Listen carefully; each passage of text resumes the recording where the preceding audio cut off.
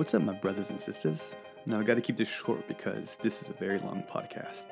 And just like anybody else that's really moved by music, I am also one of those fanatics. And in this podcast episode, I speak with a man named Bill Protzman from San Diego. He's a composer, he's a drum circle facilitator, an altruistic leader involved in nonprofits such as Guitar for Vets and other agencies that help out the homeless. And what's great about this guy is that when people need help to transition from a harsh life to something more, he holds that space where they can be creative and exercise the natural creative abilities. And one of the many reasons why he chose this path is because during his dark times, music helped and saved his life. So I hope you enjoy this podcast.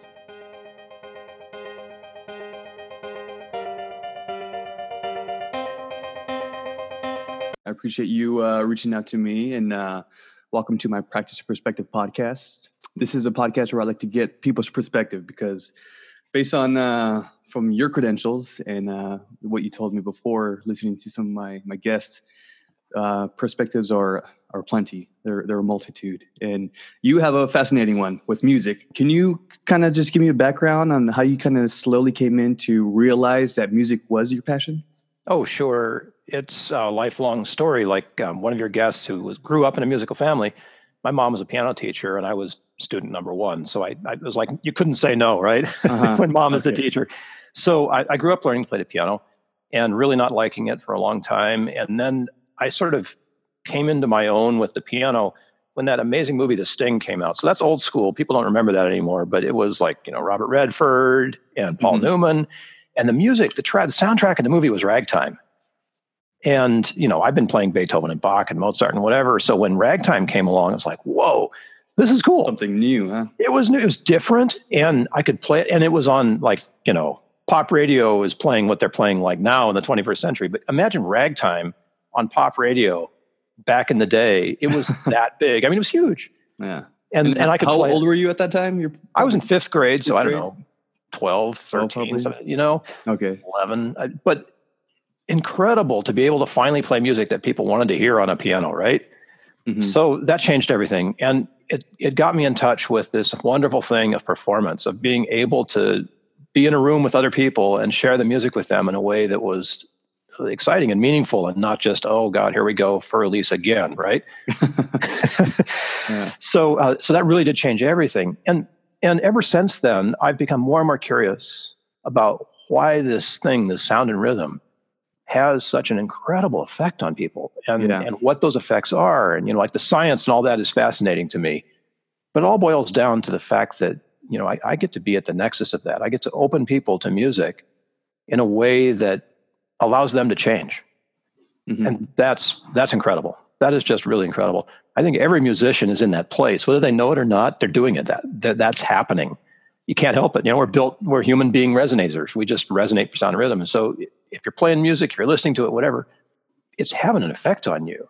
Mm-hmm. And you can use that knowledge and just either jump over the competition if getting ahead is your thing, or you can use that knowledge and recover from post-traumatic stress if that's your thing, or whatever it is, like singing your kid to sleep.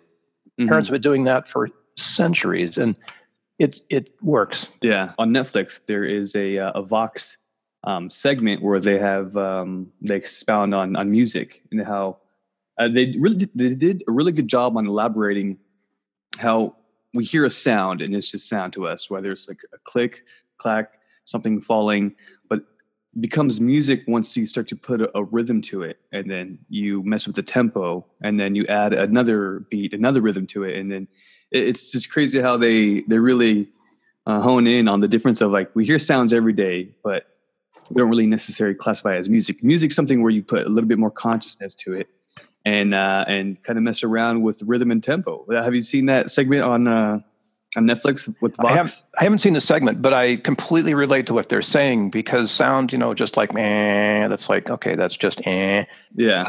The moment that you vary that, either by going, or put some tempo behind it, and you get that kind of it combines something that's really important. So the basic idea there is tension and release. Mm-hmm. Everything that vibrates, like our heart, it contracts, expands, tension, release. And that is where you get music. Once you introduce that tension release, you've got music. And it could be as simple as banging on a log. You get bang, that's tension, you release it. There's silence, that's the release. Mm-hmm. So I completely resonate with what Vox is saying. I have to look that up. The science that's coming out these days, Michael, when I was growing up, we had no science. People knew music was powerful, but now we've got like research and science, and there's a whole, I think it's called Neuromusic, some website hosted over in Denmark, where they sort of combine all the most recent science and neuroscience and musical science in one place. And it's phenomenal, the interest in how music is working right now. It's just beautiful. I don't have to do any work anymore. I just consume the science, and I can explain it to people and say, hey, and make music for them and explain how that music is working, like right there in the moment. It's cool. So you don't have a specific genre that you favor. It sounds like you are on the whole spectrum of just really appreciating music as a whole. And am I wrong? Do you have like a specific genre that you like to favor, or? Well, it's like flavors of ice cream. So the science, before I answer that question for you, the science is that the music that you love is your most powerful music. So when you have that emotional tie, that is really the music that does it for you. Because of what I do, I've been building emotional ties to music for a long, long time. But if you think back in your life, like in adolescence is where it starts to come alive. And that's sort of the period of time where our musical memories form and where our musical likes and dislikes are obvious. And for every one of us, that's a different era of music, basically. Although, I grew up in a weird time learning that ragtime, was my pop music. Mm-hmm. So I had to learn about the Beatles later, So, clearly I'm a huge Beatles fan. That movie Yesterday, it made me weep. It was so beautiful. And imagine that nobody in the world has ever heard of the Beatles. And then you encounter their music and it's brand new for you at whatever phase of life you're in. And you hear it for the first time, you're going, oh my gosh, this is outstanding. It's sublime. So, down the road a piece, when you start to get bored with the music that you grew up with and you start to look for new stuff, like, hey, what's grunge hop? That is so cool, man. I got to look that up, Yeah. Or jazz metal. A buddy of mine plays jazz metal. It's like multi-instrumentalist, whatever. I love this stuff. Just like being aware of the new things that are out there. Yeah. Oh, that's incredible. And it's so easy these days. But what's my favorite? Some days I like classical music. I need to be in a sort of a melancholy place. Mm-hmm. Nothing does that for me like sitting down and playing some Rachmaninoff. Happy place. There's so much out there that's happy, from ragtime to Pharrell Williams. For heaven's sakes, the song's called Happy. But, I learned about Lizzo with everybody else, and man, is that woman happy. She's got such incredible joy in her music. It blows me away. And then there were others too. I was on a podcast the other day and somebody said, hey, Bill, what's your favorite rap? And I'm like, well, you may not know about these guys, but, and I was talking about, I think, Flatbush Zombies or something. There is so much talent out there and such incredible music is being made and recorded. And the excitement of being able to learn about and find all this stuff, it just lets me take anything that happens to be in the back of my memory and bring it into, connect it to a mood. And in that moment, that's my music. Mm-hmm. It's just beautiful that way. And so I'm a real, I don't know, I wouldn't call myself a connoisseur. I'm into the appreciation thing, but there are times where I need to hear music that like blows me out of the place I'm in. And to find that music is often just totally random. Like we have this Bluetooth thing in the car where you get into the car and your phone goes in the cradle and then random music is played. The car decides what to play, right? Or some technological randomizer does. And I'll tell you what, 9 times out of 10, it's the right music. And I don't know what it's going to be, but it always meets me where I am. And they're getting better at having a better algorithm to match your mood or your taste. Match your mood. Yeah. So I had to ask because there's so much new genres coming out nowadays, and because of our technology is allowing for people just having that creative expression. Yeah. And whether it's rap, grunge, pop, indie, it's pretty amazing to me because I was never really into rap when I grew up. I grew up 1990s, I'm a 90s kid, so Okay, yeah. more grunge, more rock, ska punk came around, and then later on, when people have that growth period of kind of stepping out of your comfort zone is when I started experimenting with some other rap and some other music, and then my cousin, he got me my first guitar actually. Sweet.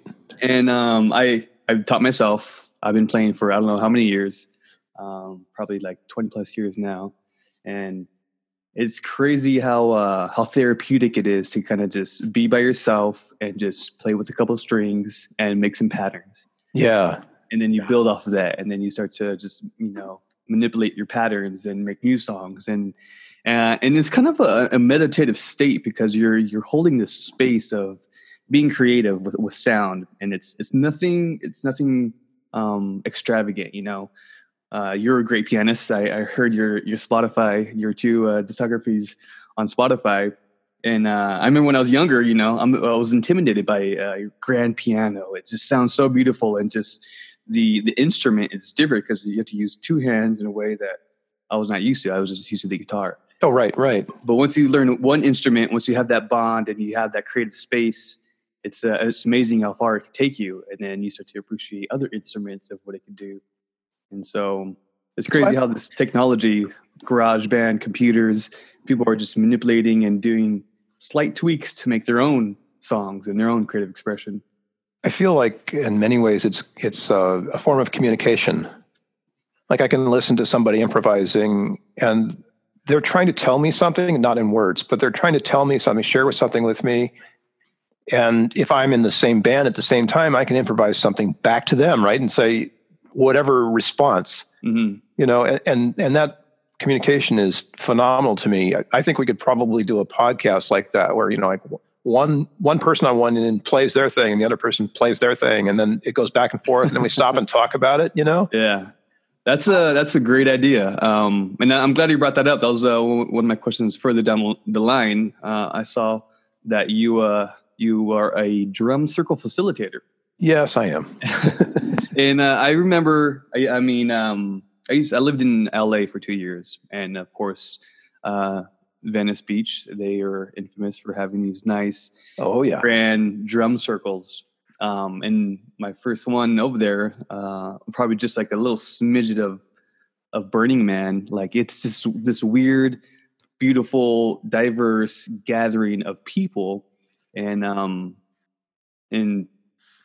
seeing these people just continue a beat with the drums and the instruments they had, it was amazing.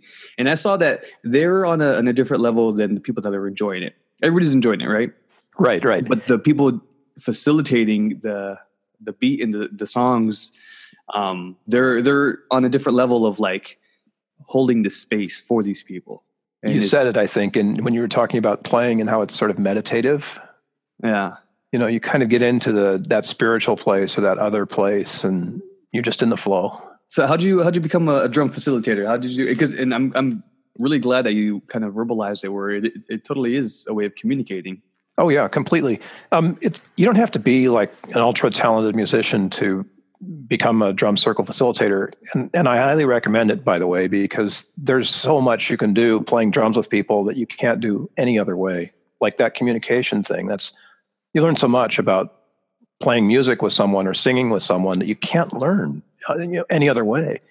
It's like a different. Do it. You just got to do it. So how do we do it? Well, there's a great music therapy organization here in San Diego that does so much for military and veterans. And I was involved. I was in the lane volunteering with Guitars for Vets at the time, another nonprofit. And so you get information. And one of the things that came my way was this opportunity to become a drum circle facilitator. It was a day-long class, and there were about 20 of us there. And my wife and I both went. And this master drum circle, what is her name? Christine Stevens, who it is. She's international. She does work everywhere. And she was doing it. And it's like, wow, we have an opportunity to sit with Christine Stevens and take her class and become certified. How could you pass it up? That's awesome.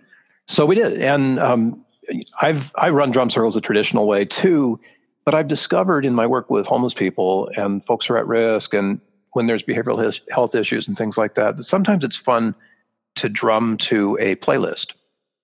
So I've put together a couple of playlists for different reasons, hour-long playlists, so that there's a defined emotional ride that goes on. Like you'd program a concert, you have a big opening, and then you do some new stuff for people that may not have heard before. Okay. And you lead them into a ballad, and then you just sort of go for it at the end.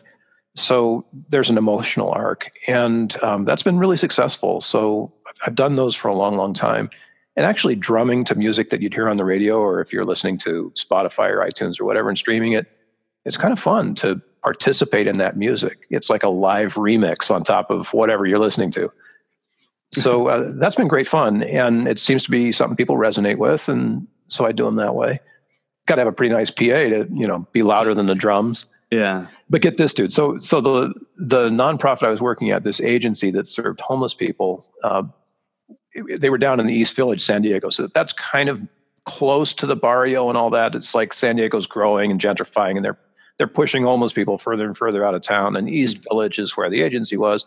So we would do this drum circle thing once a month outside, big PA, turned up as loud as I dared. And, like cops would drive by and give us the thumbs up. And we got, a few people in the businesses around would call once in a while. And the agency was amazing. They'd just say, no, that's our drum circle. You want to come by? That's awesome. People would come off the street and we'd hand them a drum. And it was great fun. It was just so amazing to see my students, homeless people who are transitioning, and regular folks off the street drumming together. And, it's, yeah, and it has its difficulties too, but what a blast, to see people connect like that, man. That was incredible.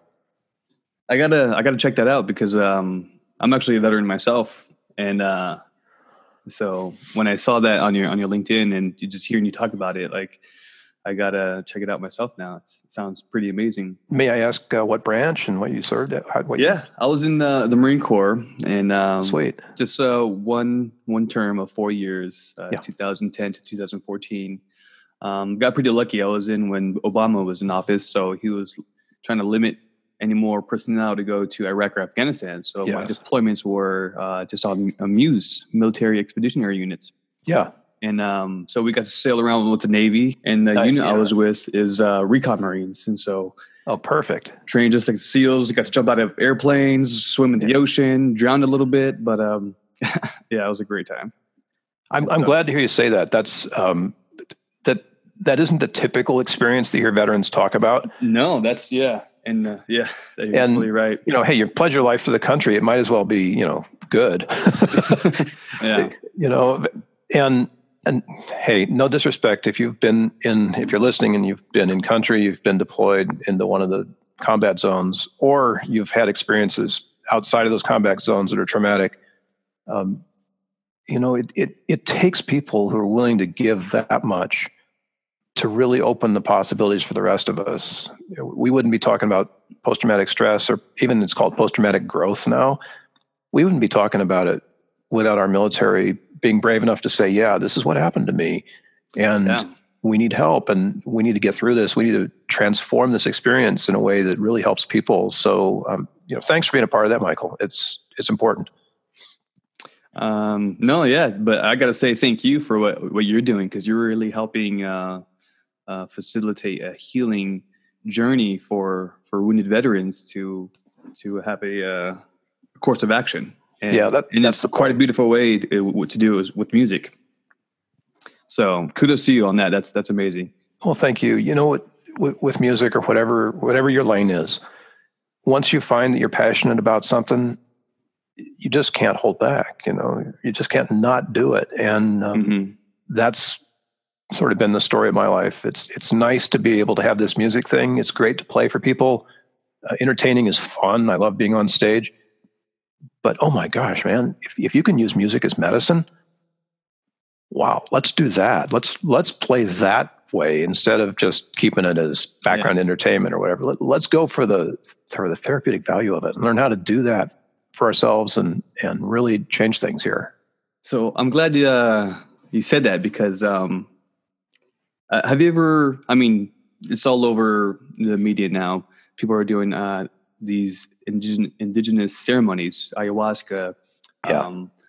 And so I actually but I experienced a ayahuasca ceremony, and the way the shaman kind of holds that space is he sings songs and he prays and it's amazing.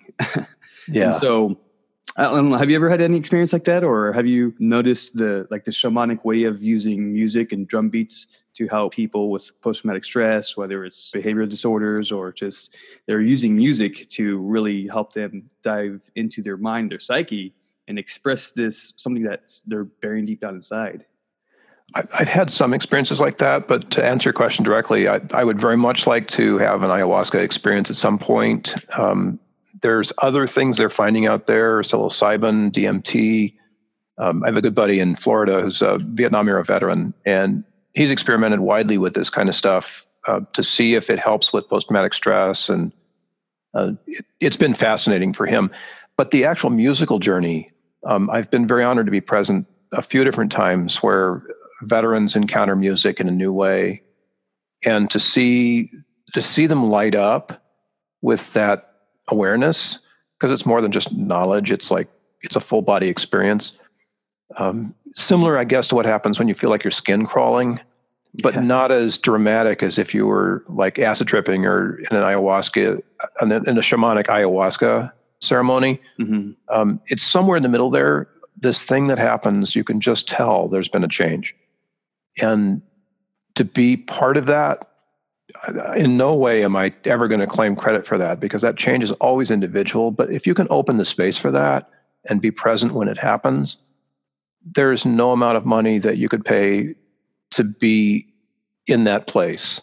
It goes beyond any kind of value that you could put on it in our material world. It's truly a spiritual gift to be present when that happens. And the more of that I can do, the better. Mm-hmm. But it's also nonlinear. It's like you can't. I couldn't say, okay, Michael, I'm going to play this music at you, and you're going to transform. That's wrong. Yeah. It's you've done it, right? But yeah. we know what opens us up for that. And it's like the ceremonial chanting and psychotic and not antipsychotics, but psychedelics, and it's like the experience of what church used to be, when going to church was like a return to the womb.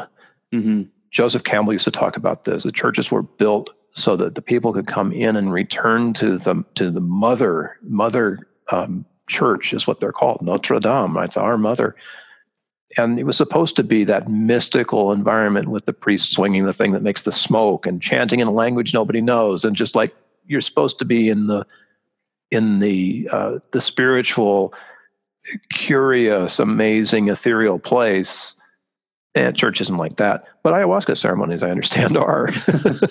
And we need that. We crave that. And music is the thing that helps open us up, shuts down the left analytical hemisphere of your brain, opens the right nonlinear inspirational place where all of that intuitive stuff can come in and begin to work on us. No, yeah, it's kind of crazy how it's like pretty apparent that it's in our DNA. Like we want this music, this creative expression. And I never really thought it like that, where in church terms, it was kind of the return to the womb, to be in that visceral, amazing, sublime space. And of course, I mean, the womb is where it's going to be at. But with music and chanting and it's a being a musician is hard. Obviously, it's not something that's valued in our society the way it is valued. Even in Europe, you can make a better living as a musician, I understand, than you can in America. And we're not talking about people at the top of the charts here. We're talking about your average, not how do I even say this politely? Musicians that are working musicians, right? Mm-hmm. But there's a responsibility in that. It's not just making the notes happen. There's something more. And the musicians that really grasp that, even though they're just there to play the notes in the studio, whatever it is, they understand there's sort of a gift that comes with a responsibility. I think it was D'Artagnan that said this, with great power comes great responsibility. and using that wisely, you really have to be aware that, okay, I'm in a situation where all I've got to do is play the notes accurately, boom, done. Or I'm in a situation where here I am with my trumpet in the studio, and that's one thing. And now I'm going to go out and I'm going to play taps at a military funeral. Two different things. Yeah. The notes are important, but the military funeral is a place of great honor and respect. Much, much greater often than what happens at the day job in the studio. And if you're not conscious of that, you've missed an opportunity. And if you are conscious of it, you realize the great responsibility of being able to create this moment for the people who are honoring their loved one who's being buried. And that is your responsibility as you play taps. It changes everything in such a beautiful way. So you're a composer as well, right? Yes, guilty as charged. Okay. Yeah, I've written a few things. So that first album out there of solo piano stuff, that was completely inspired, improvised, one-take stuff. Oh, wow, really? And I have yet to write it down and even remember how to play a lot of it, but it's in there. If I had to, I probably could. But I've had the opportunity to compose for this reason or that, and in a small way, been able to put some stuff out there that I feel good about and that says something, in a way that's important.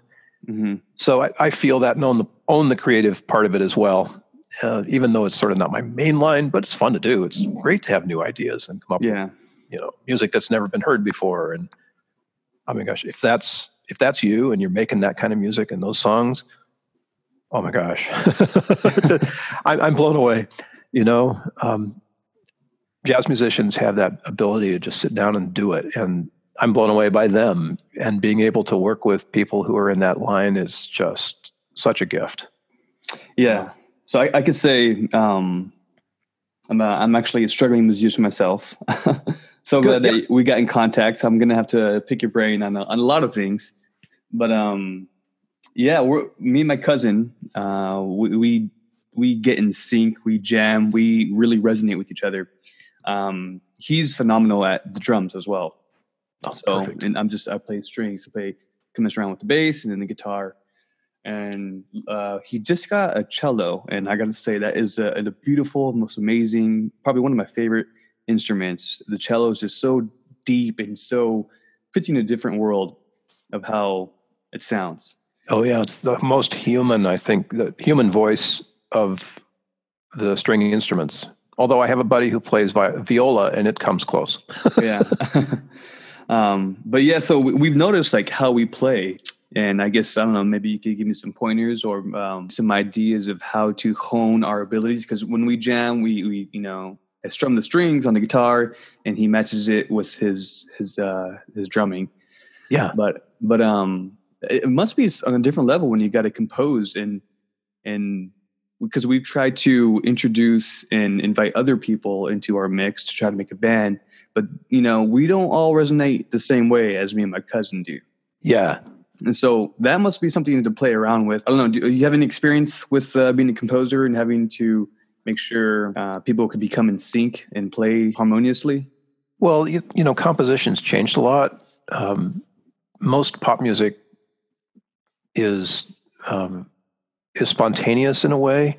Like the band gets together and somebody comes up with some lyrics and somebody comes up with a lead line, and then you kind of flesh it out into a song. But there is like written down stuff. Michael Jackson's stuff was pretty much all written down, and people just showed up. They knew what they were going to play. Everybody's parts are written out.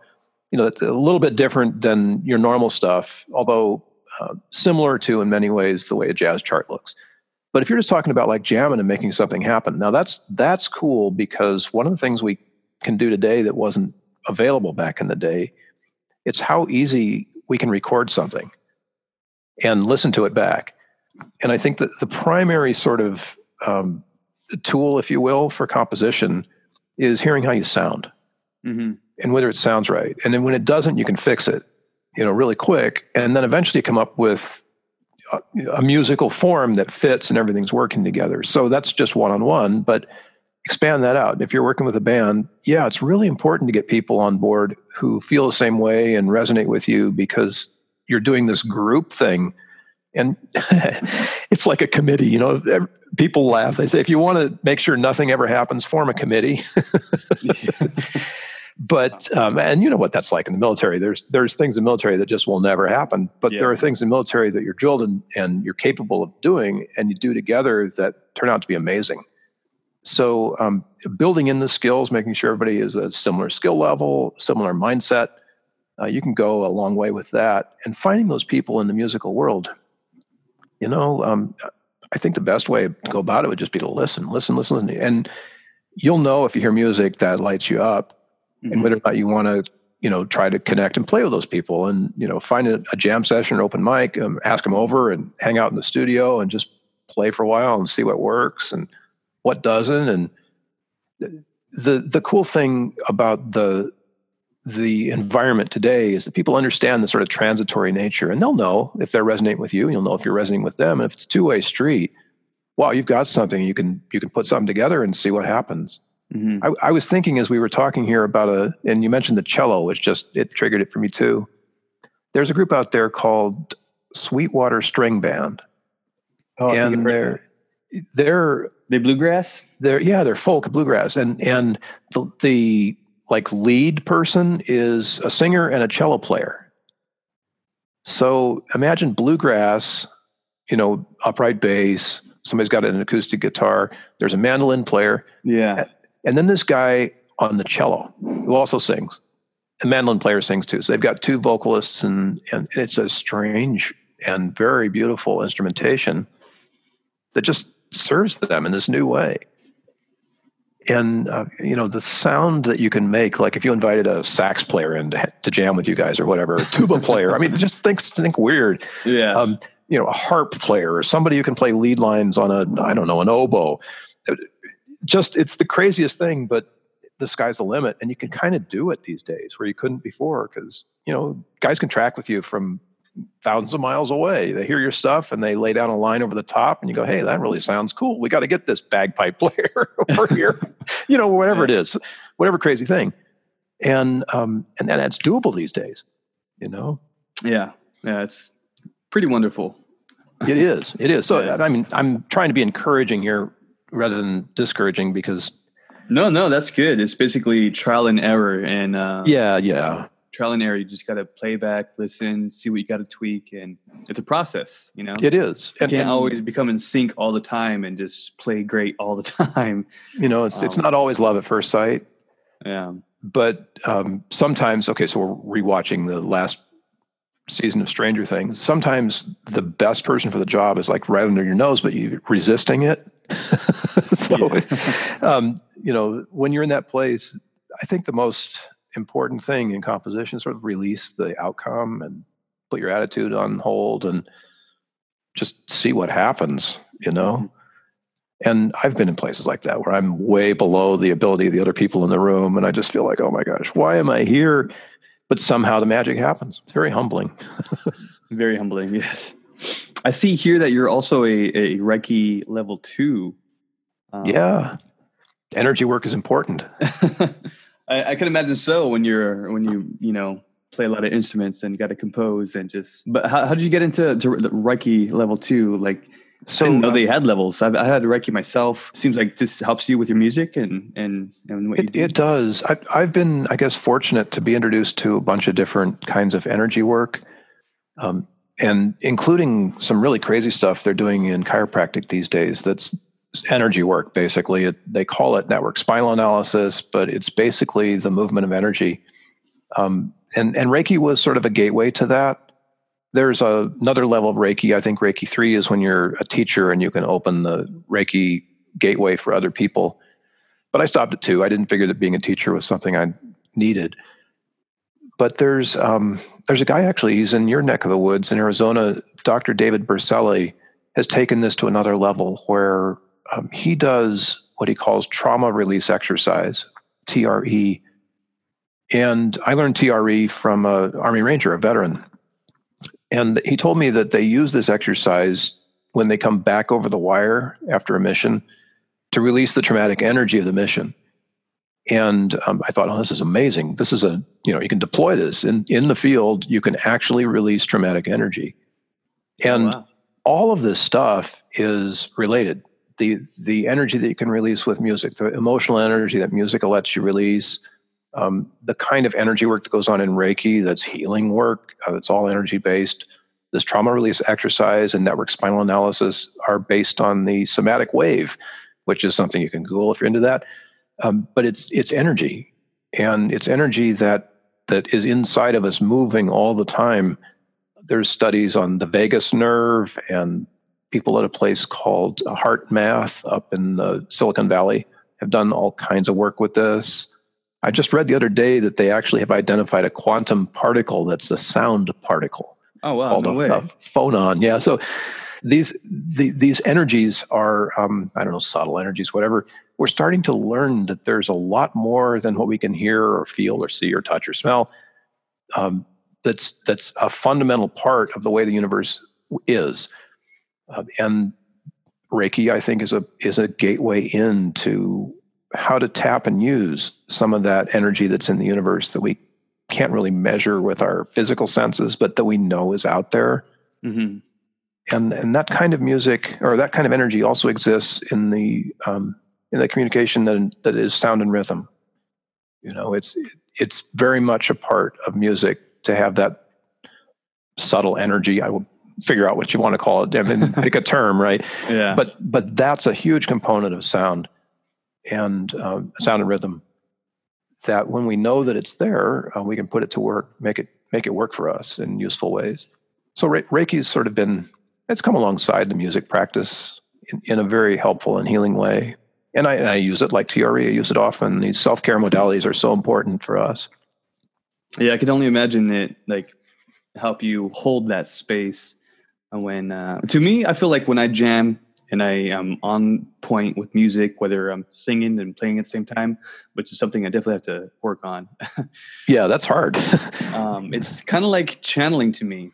And so when I saw your Reiki level 2, and I was wondering if there should be other courses of action I should take.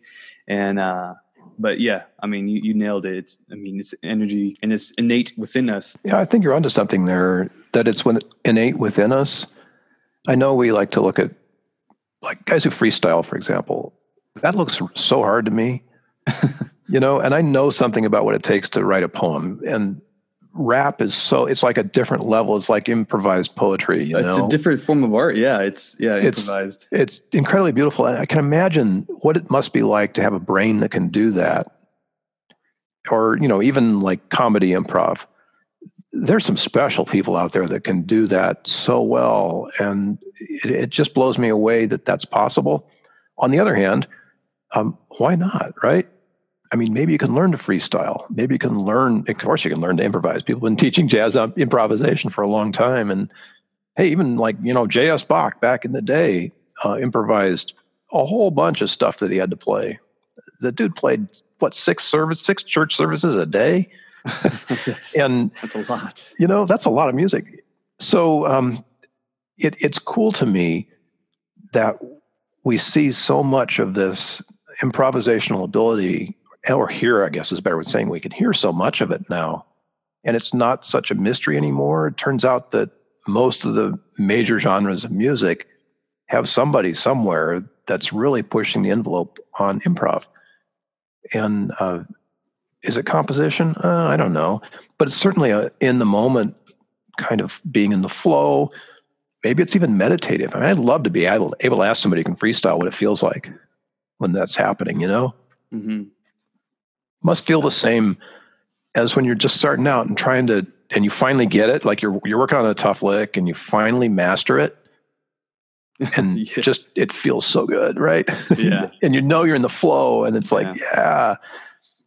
I wonder if it's like that for people who are like the top creative geniuses at their level, whatever that is. And that's another thing that's just beautiful about music and that creative expression in general is, when it's right, when you just nailed it right on its head, you like it. You can see some tweaks, but if it's right or if it's wrong, like, nope, I don't like that at all. Let's start over. And I guess you get immediate feedback. People in the room are going to look at you funny if you hit a wrong note. But if you hit it twice and look like you mean it, they'll go, oh, that's what he meant. But on the other hand, there's that sublime moment where, like, you finish a song and the room is completely silent. And everybody is just like in that place where nobody wants to break the mood, you know. And that can happen the other way too, where, you know, at the end of a concert, nobody wants to stop screaming and yelling and jumping around. That's magic.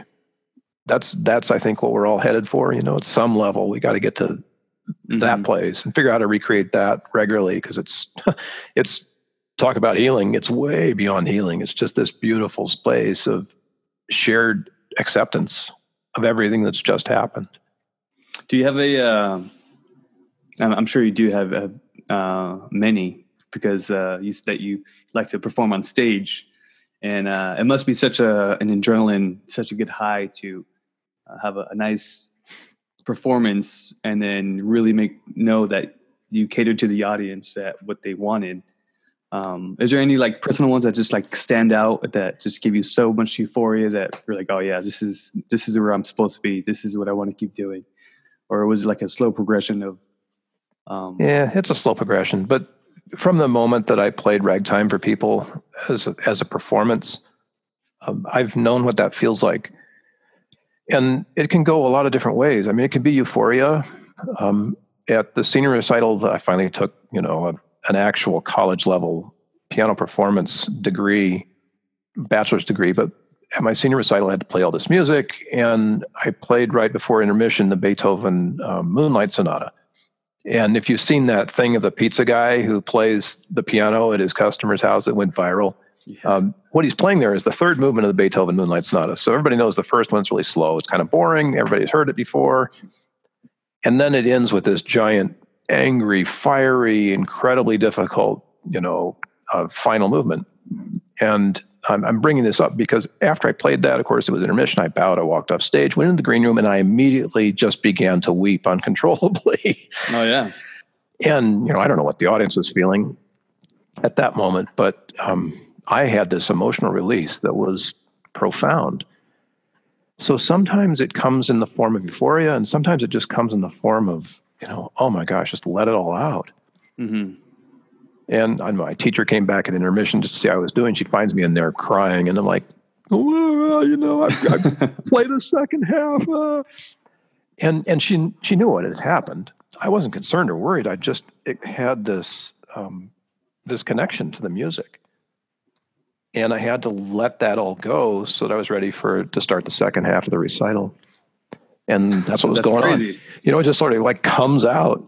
And I've learned to welcome experiences like that when they happen.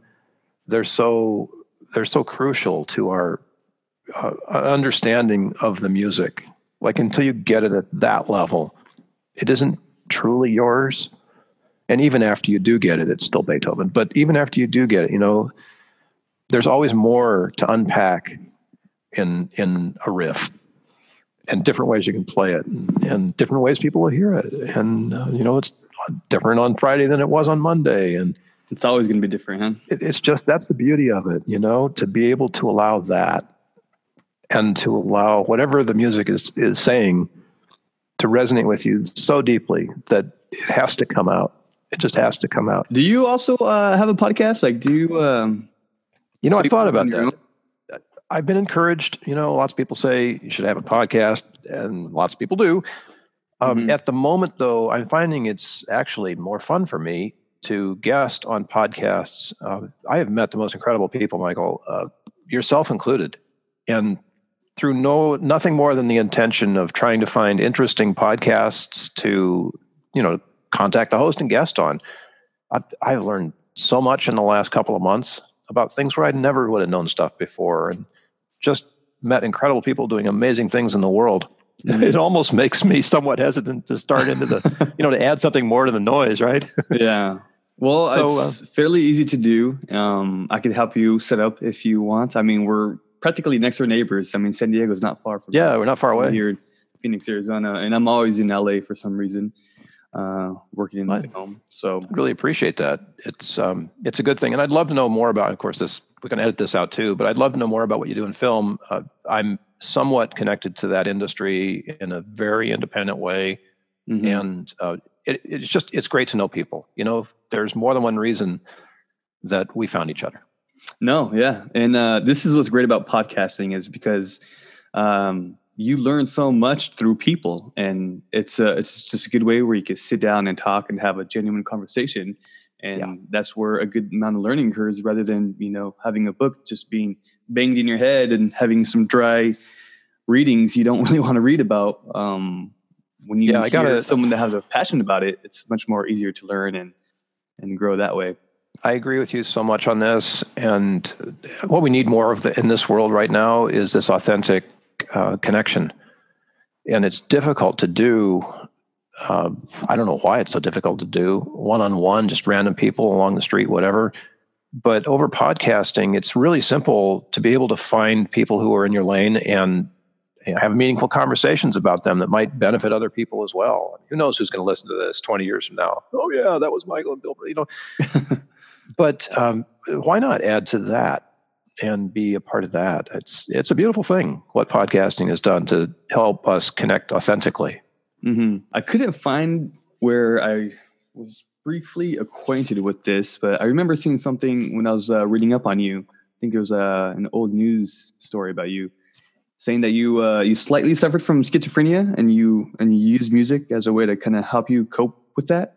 Yeah. So when I've had the great privilege of working with two different therapists who are way outside the box.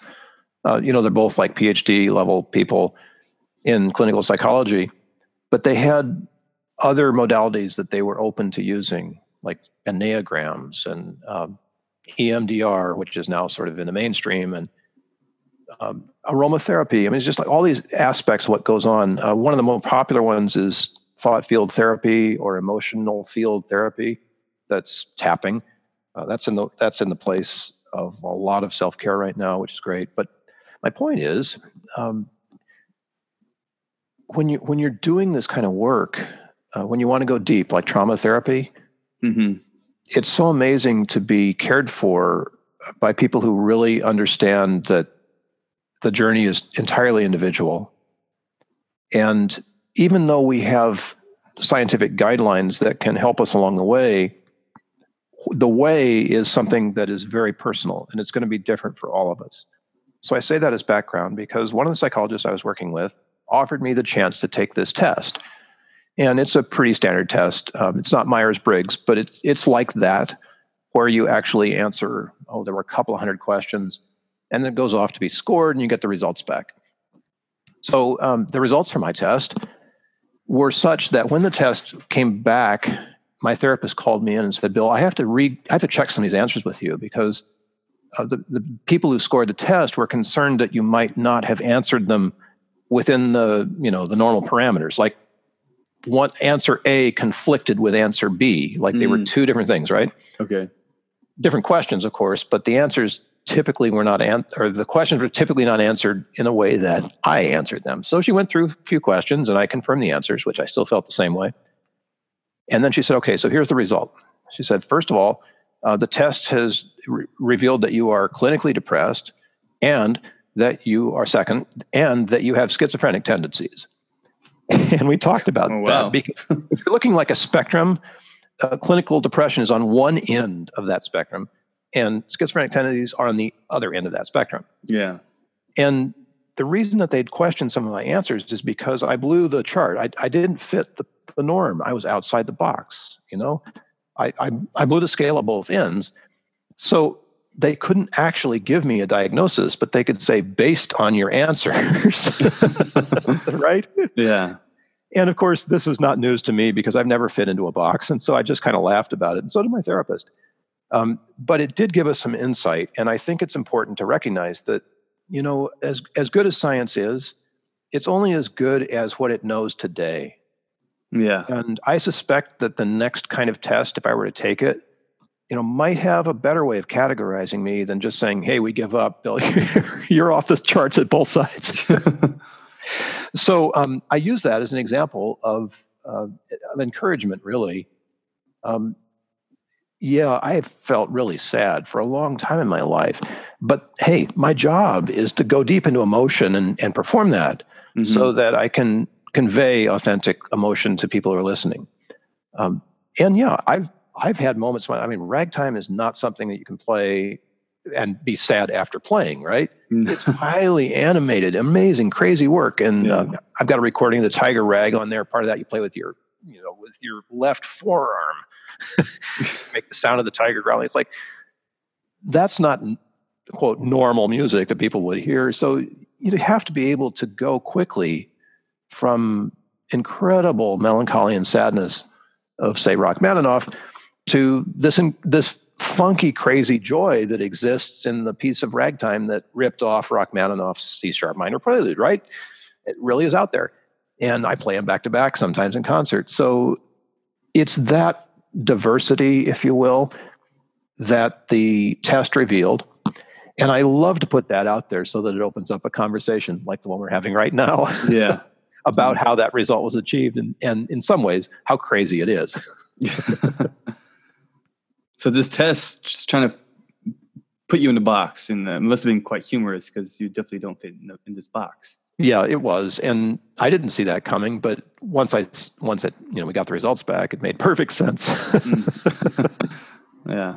Yeah. What, you want to put a musician in a box? I mean, the best you're going to be able to do is kind of maybe assign them to a genre. Yeah. But that musician, whoever it is, wants to bust out of that genre like you can't believe. And hey, I'll give you a great example. So Diana Krall, right? The singer? Yeah, singer, piano, jazz piano player, whatever. I mean, her music was crazy mainstream. She was the next, I don't know, or maybe the first of that genre. Jazz singer, jazz piano player, incredible voice, incredible skill. And then her music started to change, and she started to get kind of weird, and it was like, whoa, this is something else. But I think every musician is put in a place where they want to break the mold. Mm-hmm. They want to do the next thing. My wife's a fine artist, and she's at that place too. She wants to paint something new, wants to go in a new direction, wants to come more from her heart in an authentic place instead of just painting what people want to buy. So that's a challenge. And that is a challenge. You want to earn money, you've got to do something that people want to consume and pay you for. And hopefully you're able to earn enough off of that you can support your exploration as well. And I think Diana Krall is very, very brave to go out there and just say, no, this is the way I want to play it now. And I trust that my audience is going to either stay with me or not. And but I have to come from a heart. And I have to do this, and that's marvelous. I think of George Harrison, who did the same thing after the Beatles. Like, his post-Beatles music is amazing. Same with Paul McCartney. Yeah, Paul McCartney. Yeah, different genre, style, whatever sound, but they had to follow their heart. And what an amazing thing, and how glad I am that they did. That's courageous to do. Is kind of commit what you feel inside and just follow your heart, because. Yeah, it's not easy if it's not, quite popular to make some funds off of it. Yeah. And hey, maybe you're the lucky one who, is able to create something that is new that people will pay for, like Billie Eilish or Lizzo or whatever.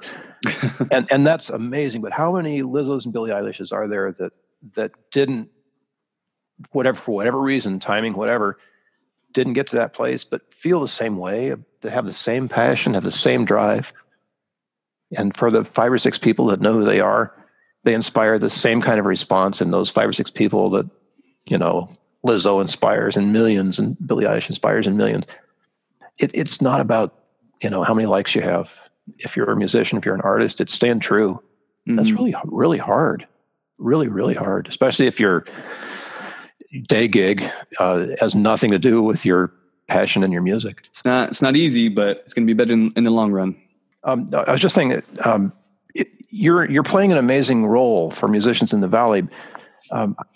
It's necessary for musicians to be able to talk to their fans outside of the stage. And I feel that the ability that you're giving folks to have that voice and to be able to say things about, how it is in life and what you feel, and just like normal people, and communicate that way. That's a really important role that you play, Michael, and I'm completely honored to be a part of that, even though I'm not even near the Valley. But it's a beautiful thing to hear that, and to offer that, that puts you in a lane that's really unique, my friend, and necessary, I think. Really necessary. Well, thank you very much. That definitely means a lot to me. I like that. That's definitely going to make me continue as far as I can. Oh yeah, yeah. As long as you can keep doing what you're doing and keep doing that until it changes, and it will, because this is music. Yeah, it's always changing. But kind of wrapping up here. But I kind of definitely want to dig a little bit deeper on you having, I guess, a little bit of depression and slight schizophrenia. Yes, and just warn me if I go a little too far. But I like to be an open book and kind of experience the raw materials inside. And it seems like this is before you kind of committed to your passion of music, right? Is when you're experiencing. Well, I've experienced that all my life. They tell me that those kinds of things are just part of who we are. And I remember as a kid, a teenager, my adolescence was spent in a very sad place, not for any reason externally, but just because I think I was doing so much heavy classical music at that time in my life. Mm-hmm. And so I've become very familiar with those very deep emotions. People like to call them negative emotions: fear, anger, sadness. And my job, as I said before, was like bringing those emotions to an audience through the music that I was playing. I also played other things, of course, like ragtime, and I was part of a Dixieland band for a while. I was in the pit orchestra as a piano player for musicals in high school and after that. And so I had plenty of fun with it as well.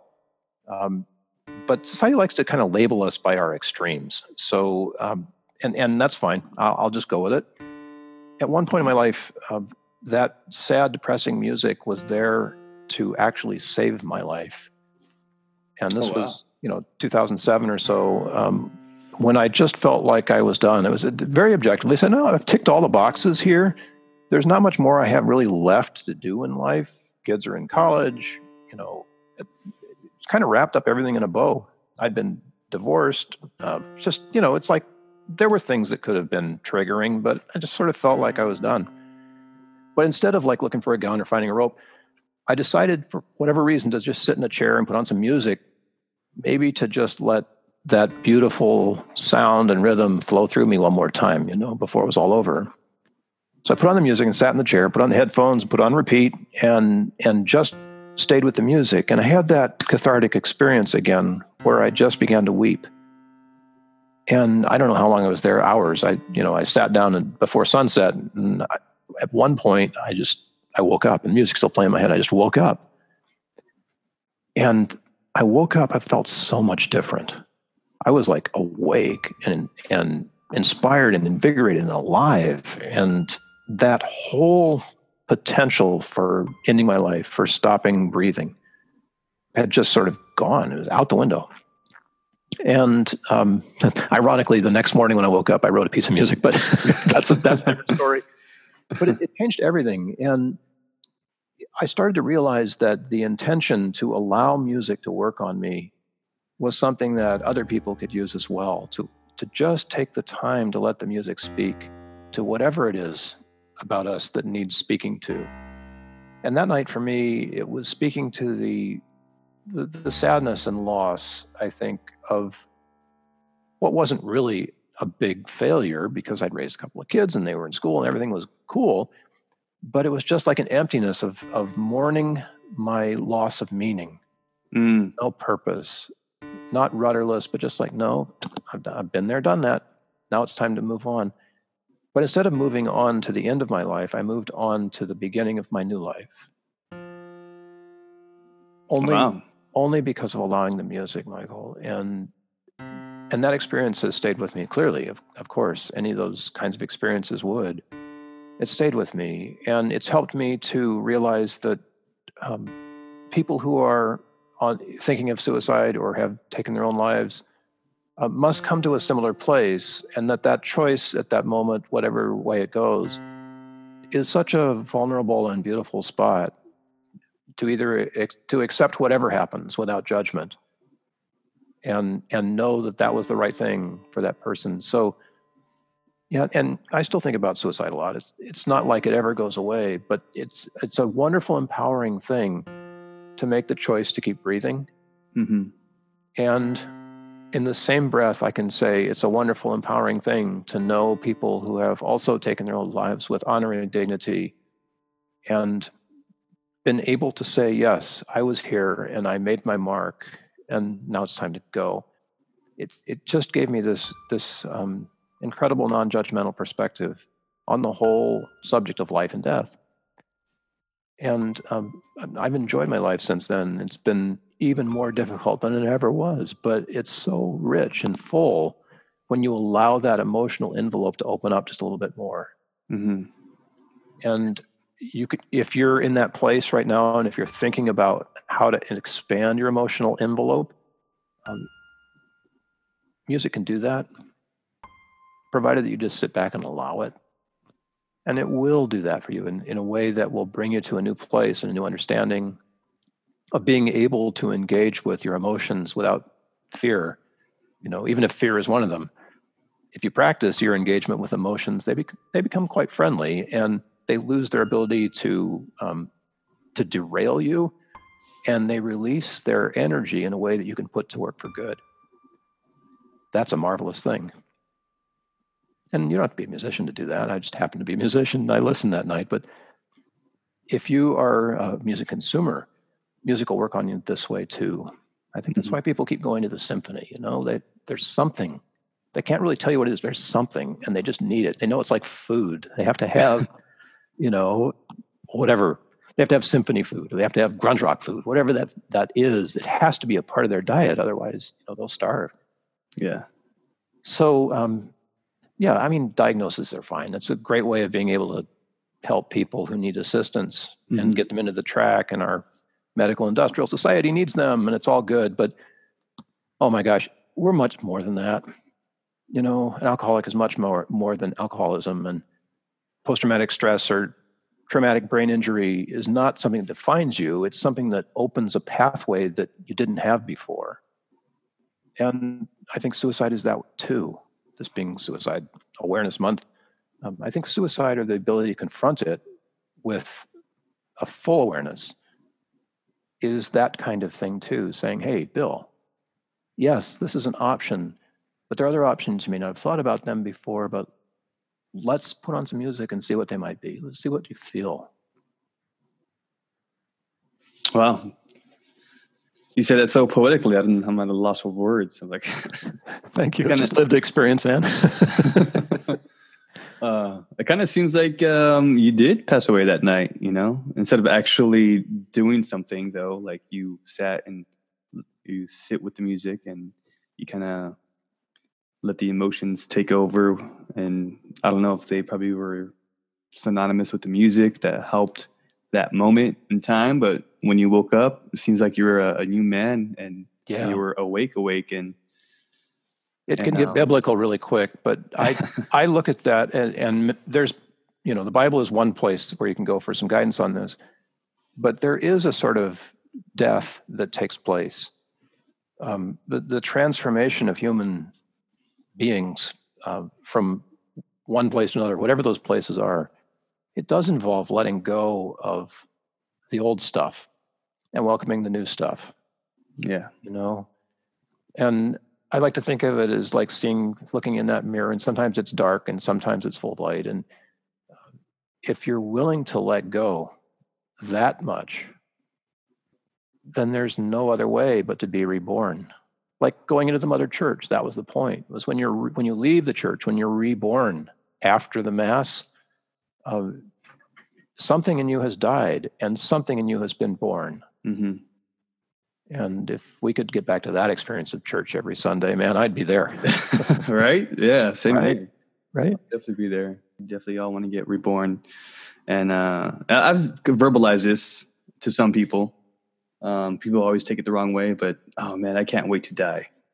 And I say that because it's to me, it's like going back home. You're going back to this crazy, unhuman, different dimension, however you want to put it. It's I mean, most likely where we came from. It's going back home. And it's a beautiful way how different religions paint a picture of the afterlife. And what better way to know than to actually know once you pass away. But I mean, I think it also puts more meaning once you're here right now, being a human. So Yeah, it does change you. Like my life since that, it was Labor Day weekend of 2007. My life since then is different, and it gets more different all the time. That was a sort of big dramatic moment. But I think those moments can happen, like in the middle of a session. If you're recording something, I've had that feeling in my skin crawling after we finish a take or something. It's like, oh, wow, we did that,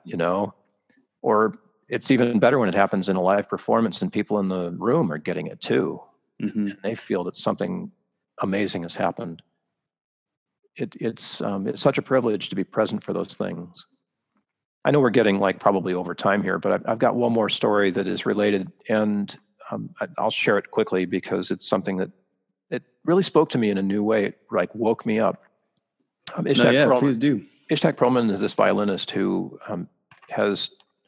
he can't walk without assistance, without crutches, and yet his playing is superb. So when he plays sitting in a chair. And he came to the San Diego Symphony, and my wife and I were fortunate to be in the room, and it was a standing room only crowd. It was huge. So Mr. Perlman comes walking on stage, and he has to use both hands with these crutches to get on stage, and it's very difficult. And it's obvious that getting from the wings to his chair in the middle of the stage is this huge effort. And he gets there, and he stands there, and everyone immediately stands up and gives him a standing ovation. So the guy has not played a note, and he's already got a standing ovation. And I mean, it didn't take him that long. It may have taken him 45 seconds or something to get from the wings to his chair. But before he played, everyone there recognized what it has taken for him to be this person that plays sublime music on the violin, and the physical struggle that he has to endure to do that on tour over and over. And then really puts things in perspective, huh? Oh my gosh. And this was without music. It was just his presence in the room that was transformative for everybody there that night. I mean, nobody had to say a thing, and everybody understood. And that's a musician doing that, yeah, he can play incredible music, but it's more than that. It's all the other stuff that goes into making it possible for you to sit in the chair and pick up your horn or your instrument or your guitar sticks or whatever and begin to make music happen. Everything about your life is with you at that moment before the music starts. Mm-hmm. So, live it fully. You can't deny any of it. It's there for everyone to see, crutches and all. Yeah. Well, yeah. And I can say, you kind of asked before. So yeah, I'm in film.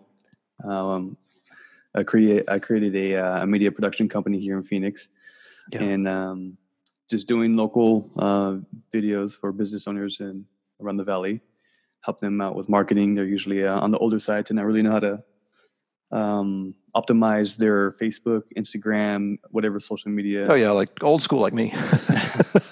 And so we do videos and help them out with that. But we got in touch with one coffee shop that kind of introduced us to the coffee industry. And so took us to Honduras, and then we learned about the processing of picking the cherries and the mill process, what goes on to have all this coffee shipped to the States, and then there's big brands over here. Anyways, we talked to the guy. He was well connected in the coffee industry, and we told him, hey, if we could gather sponsors, we could do a documentary, and you could be our host. He was on board right away, and oh man, I could tell you, just this has been taking my life all around, up and down, so many highs and lows, and it's wonderful. But I can say, if this doesn't all work out, I'm definitely going to fall back to be that not struggling musician, but that musician that has a story and has a lot more to sing about, trying to do everything else in life. And, right. But this is what's beautiful about music, because when you go down to just the human levels of interacting, expressing. And this is why I like film so much. When people have to improvise, we're all dealing with each other. We're dealing with each other's emotions. We're dealing with each other's stories, and music really heightens that connection with us. And it's sad. It's beautiful. It's happy. It's all the genres, and it's just so human. But to be honest, I think like one of our main purposes here on life, just as a human, is to have that creative expression, and not a creative expression of like, oh yeah, you gotta go to LA to be the new hip hop star. Like, no, it's not like that anymore. Yeah, it's true. Actually, it's just capitalizing on the moment and just listening to your body, because your body wants to sing or cry or yell or have this not weird, but just this innate reaction of expressing. And so, yeah, there we go. Yeah. Yeah. Yeah. So, in expressing, we are. It's music that makes everything else happen, in my humble opinion. Yeah. Yeah. Well, definitely paints a picture a bit more beautiful. But yeah, I think that's a good way to end this podcast. Bill Protzman, it was great to have you. It was great to hear your stories, what you went through, and your perspective and your musical endeavors. Oh, thank you so much, Michael. It's an honor to be here and support your work. I'm truly humbled to be able to be a part of this. Thank you. And but no, yeah, we should stay in touch. We should definitely see if we could meet and greet sometime and see how our endeavors joining forces will do. Yes, definitely. We've got to work together. It's the only way that things happen. It's just random people deciding we can cooperate and collaborate on things. Let's do it. Yeah, awesome. Well, I do got to say, you have a copy of this video chat, right? Does it also record onto? It did not. It doesn't record on my end, but just send me a link when you're ready, and okay. I can hook that into all my social media and put it out there on direct subscriber email, and okay, it'd be a pleasure to publicize this. Okay, awesome. Well, I got 2 other podcasts I got to edit, and I'm heading out in October again to Europe, host Milan. Nice. There's another hospitality convention, and San Remo coffee machines. They make espresso machines, and pretty prominent over there. But so I could probably edit this within this month, but I probably won't. I'll probably give you the link if I'm done editing it, but probably won't post it anytime soon until after October. Oh, no worries. No worries. There's plenty of activity happening, and I look forward to getting this one out there when it comes. Well, Bill, thanks again so much for being on the podcast. And I guess one last thing, where can people find you for any? Well, of course, in the show notes, you'll find stuff, but you want to hook up with me, the best way is through a landing page called quest.musiccare.net. And that's Quest the old-fashioned way, Quest, like Quest for the Holy Grail. Okay. Quest.musiccare.net will find me. Yeah, this is probably one of my favorite podcasts yet. We definitely got pretty deep into a lot of things. We got through some ground, man. Well, have a great weekend, and yeah.